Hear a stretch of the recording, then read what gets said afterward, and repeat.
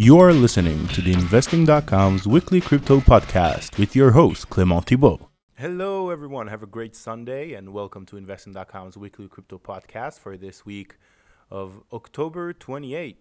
So I'm going to start like I did in the past few weeks by saying who this podcast is for. So this podcast is for you if you're interested in the crypto markets, but don't necessarily want, to keep track of it on a daily basis. And you're interested in a 15, 20, 25, sometimes 30-minute show that goes over the major news of the week and tries to identify the big catalysts of the market for this week and what will happen in the future, give some opinion, go over some news. And that's basically what we do here. So if that's something that you're interested in, well, you belong with us and we're happy to have you. So let's get on it with the news of today's week.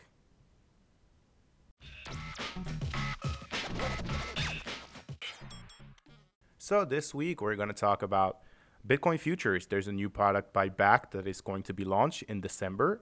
So we're going to talk about that. We're going to talk about crypto IPOs. There's a new report on the Bitmain IPO, which I said I would update about, so I will. And the possibility of an IPO by Bitfury, which is a crypto mining equipment manufacturer. We're going to talk about crypto journalism. There's been a report by Breaker Mag regarding some ethical problems in the crypto industry, which we're going to talk about. And I'm going to speak a little bit about my experience in Korea. I was in Korea the past week, and it was a great market. I met so many wonderful people, and I think this is a good opportunity to discuss it. All right, so let's get into it, and we'll start with the Bitcoin futures.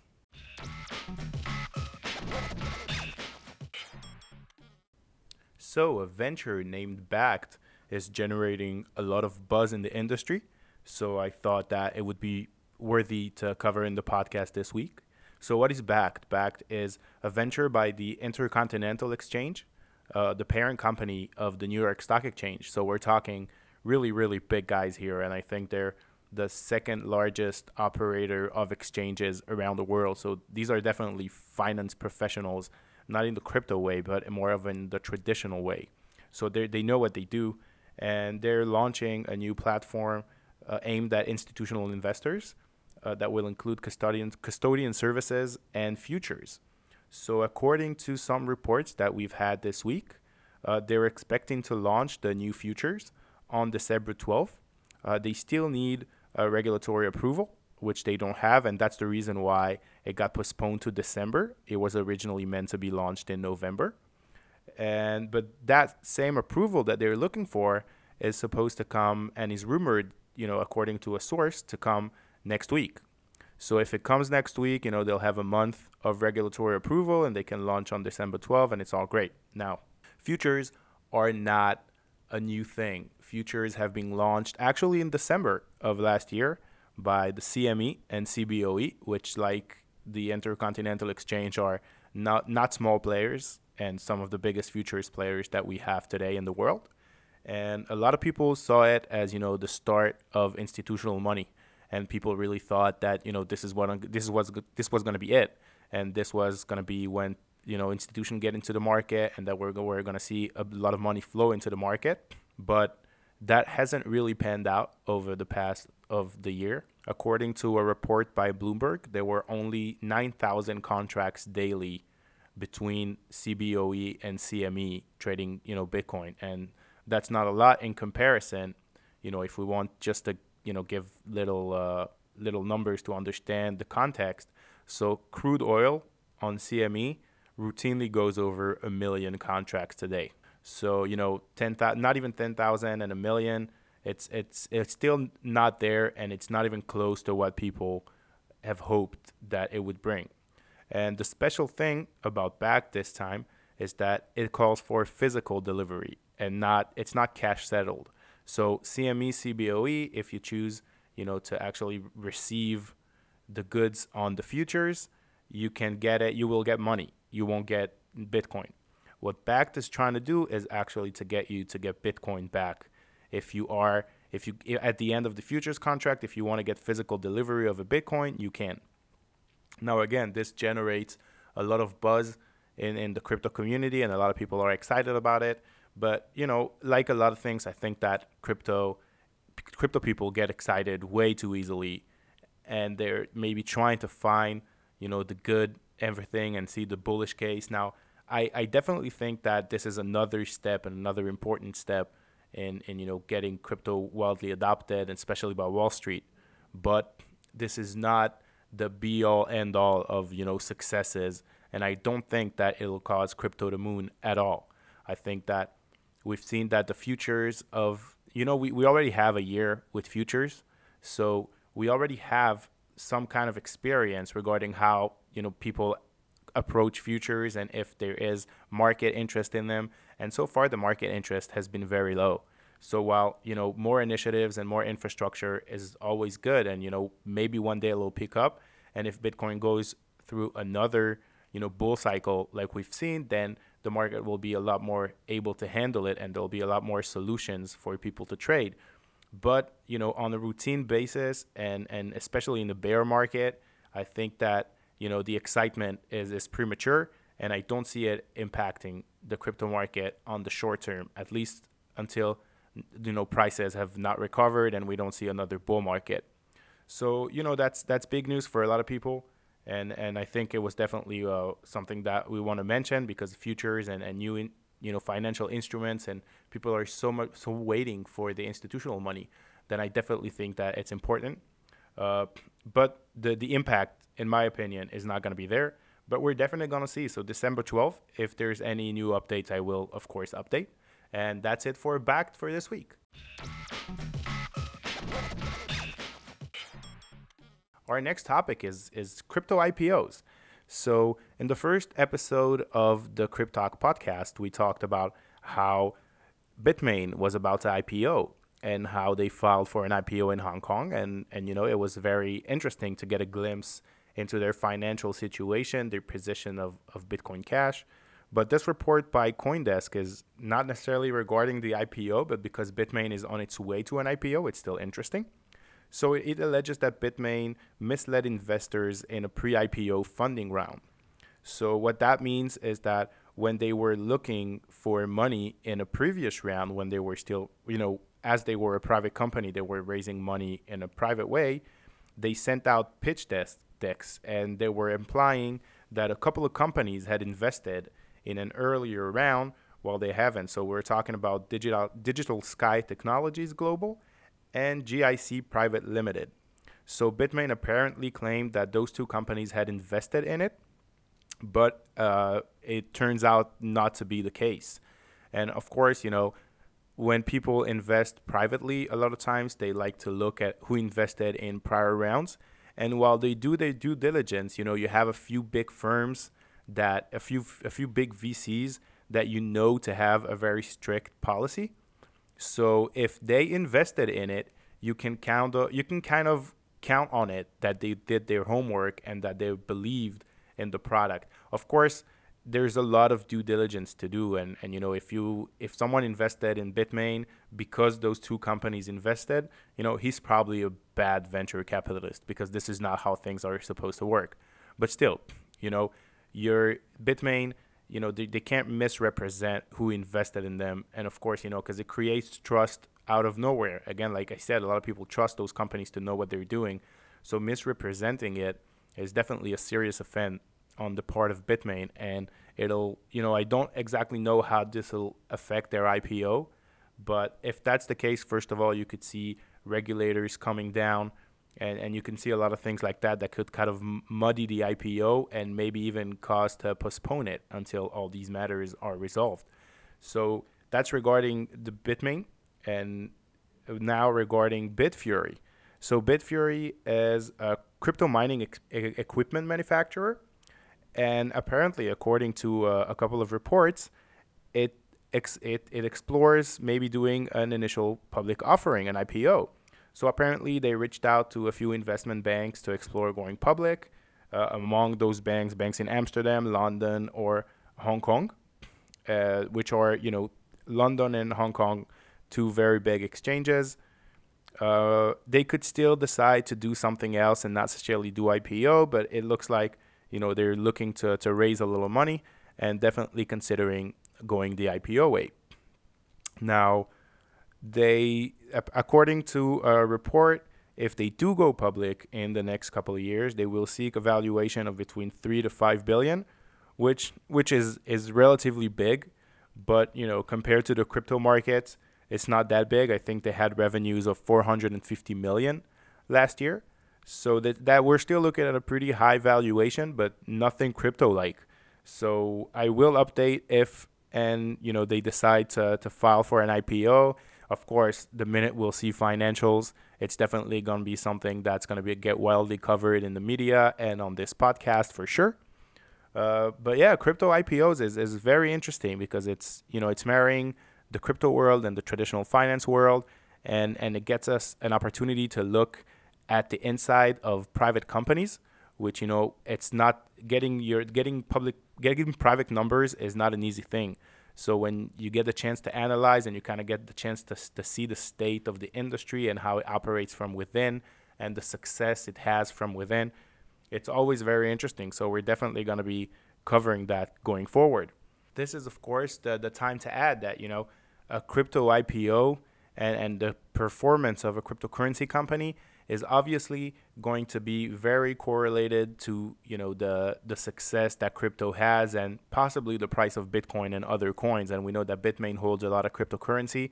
So even though it's going to there's maybe going to be a few crypto companies trading, I expect them to still be very volatile compared to other industries and other markets that are a lot less dependent on the underlying asset. So we see miners and we see gold miners and we see oil companies, and they definitely are affected by the price of the underlying asset. And I think that crypto is not only not going to be different, but it's going to be maybe a lot more impactful on the way they do business and their business numbers.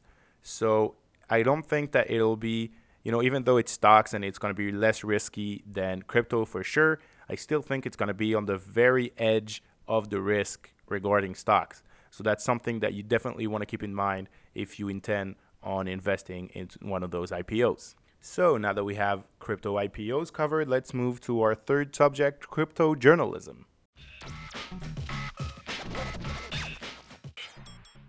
All right, so crypto journalism, this unfortunately is a very sad story that we're going to be covering today, but it's you need to know that. So if there's something that you need to know, we're still going to cover it.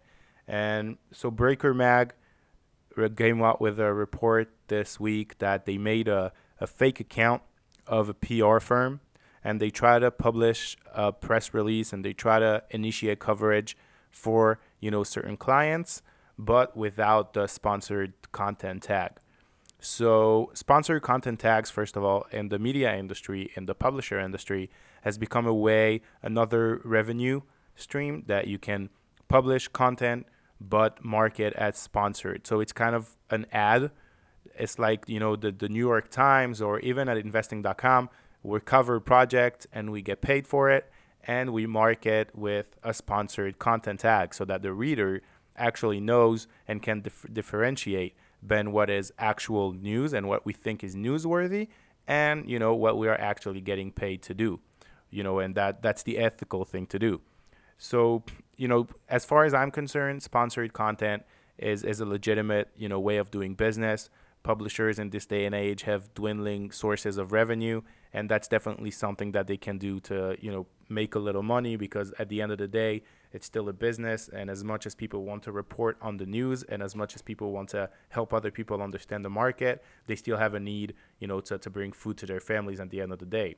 So sponsored content, as long as marked, is not a problem. So according to the Breaker Mag, investigative journalism, from 22 outlets that they approached, 12 agreed to publish paid content without marking it as paid content. And this is where the problem begins. When those news outlets were willing to publish something to their readers as if it was legitimate news and that they weren't paid for it. Now, I think that the crypto markets in general, we see it, it's kind of a money rules all kind of market, and people are willing, we've seen the amount of scams, and it's not even just in the crypto space. I think that generally in life, people are willing to go pretty far to make a buck, and this is no different. And it's sad to see the state of the industry, but I think that it fits crypto really well. And unfortunately, but this is a space where we've seen a lot of scams, a lot of pump and dumps, and it's not that surprising. I would like to say that I'm surprised and that I never saw it coming, but that's just not the truth. And I think that it shows the state of an industry that still really has to mature. And I think that there's a few good journalistic projects on the way that I hope will succeed, and that I really really hope that will set a new standard for the industry. But definitely at the end of the day, especially in this industry, which is quite still the wild west, money is king, and money but can buy you everything. So this is kind of a note of caution. If you are reading on a lot of news sites, I recommend that you look for that story on Breaker Mag. That's where it was published. So I recommend that you go and you read it yourself. And don't believe anything you see. And even if it's not marked with the sponsored content, a good rule of thumb when you read anything online is to always ask yourself, who's who's behind it and why are they covering, and who it benefits. And this way you can kind of analyze the incentives behind the news, and you can get a better critical, you can do better critical thinking and not necessarily fall for any unmarked sponsored content or anything else. All right, now let's move to some better news in order not to end the podcast on such a grim topic. All right, fourth and last topic of the week. I just want to tell you about my experience in Korea this week. So I flew last Saturday to the Korea Blockchain Expo in Seoul, and my experience honestly was amazing. So I thought that the city was absolutely incredible, and unfortunately, I had the time. I took some time in the morning to go and explore the city, to see a palace or two, to see a temple, and I had such a great time. And I must say that the people I met either on the street or at the conference were some of the nicest and most polite people I have ever met. So in this regard, it was a complete success. So the panel I took part in was about the real life applications of cryptocurrency. And, we spoke about potential uses, about the problems for adoption. I hope to have a few videos up on my Twitter account by, in a few days. The thing with Korea is that there's a very high penetration of crypto in the market, and the Korean market is very ahead of the curve as far as technology goes a lot of times, and it's not very different for crypto. Over the couple days of the conference, I saw a lot of excitement over a lot of projects, which I won't necessarily comment on because I don't know if they're going to be good projects or not. But the energy at the conference was very very good, and I think that's important because I took part in a few conferences that were a lot sleepier, and where people kind of were there but then didn't necessarily want to be there. But I really felt that a lot of people wanted to be at that conference. I saw also a lot of excitement regarding investing.com and our prospects in Korea. So investing.com has now a pretty strong presence in Korea. We're talking, I think, 4 million page views to our Korean edition. We have an office in Korea, but that is staffed by two wonderful gentlemen, and hopefully they'll continue to grow. And, we hope to become a great source of information in Korea. I think that, it has a lot of potential benefits. And, if you ever want to go to Seoul and to see the city, then I definitely recommend spending, a week there. I think it's worth it. I think there's great people if you want to do, business in Korea as well. I think that, a physical presence, is very required because to have a translator for me, I did a few interviews, one with a translator that was very helpful that I could not have done otherwise, and a video interview with Token Post, which is one of the leading cryptocurrency media in Korea. So hopefully I'll also be able to bring that to you on Twitter next week. But just really wanted to talk a little bit about the experience in Korea that I've had, and to do them, a little public relations, because I really had a great time with wonderful people. And again, I didn't want to end the podcast on the crypto journalism, which was very, very sad and maddening in a way. So a little more good news. Korea is a great country, and if you can, you should go there. So that's about it for this week in crypto. I think it was a pretty okay week as far as news go. It wasn't, there wasn't some enormous news like maybe we've seen in earlier weeks. But yeah, that's the nature of the beast. Some weeks are stronger, some weeks are weaker, and I look forward to see what this week brings us. It's the 10th anniversary of the Bitcoin white paper, so I won't talk about it today, but you can bet that I'll be talking about it next week. All right, so that's it. Have a great week, everyone, and I'll see you here next Sunday for another episode of Crypto Talk by Investing.com.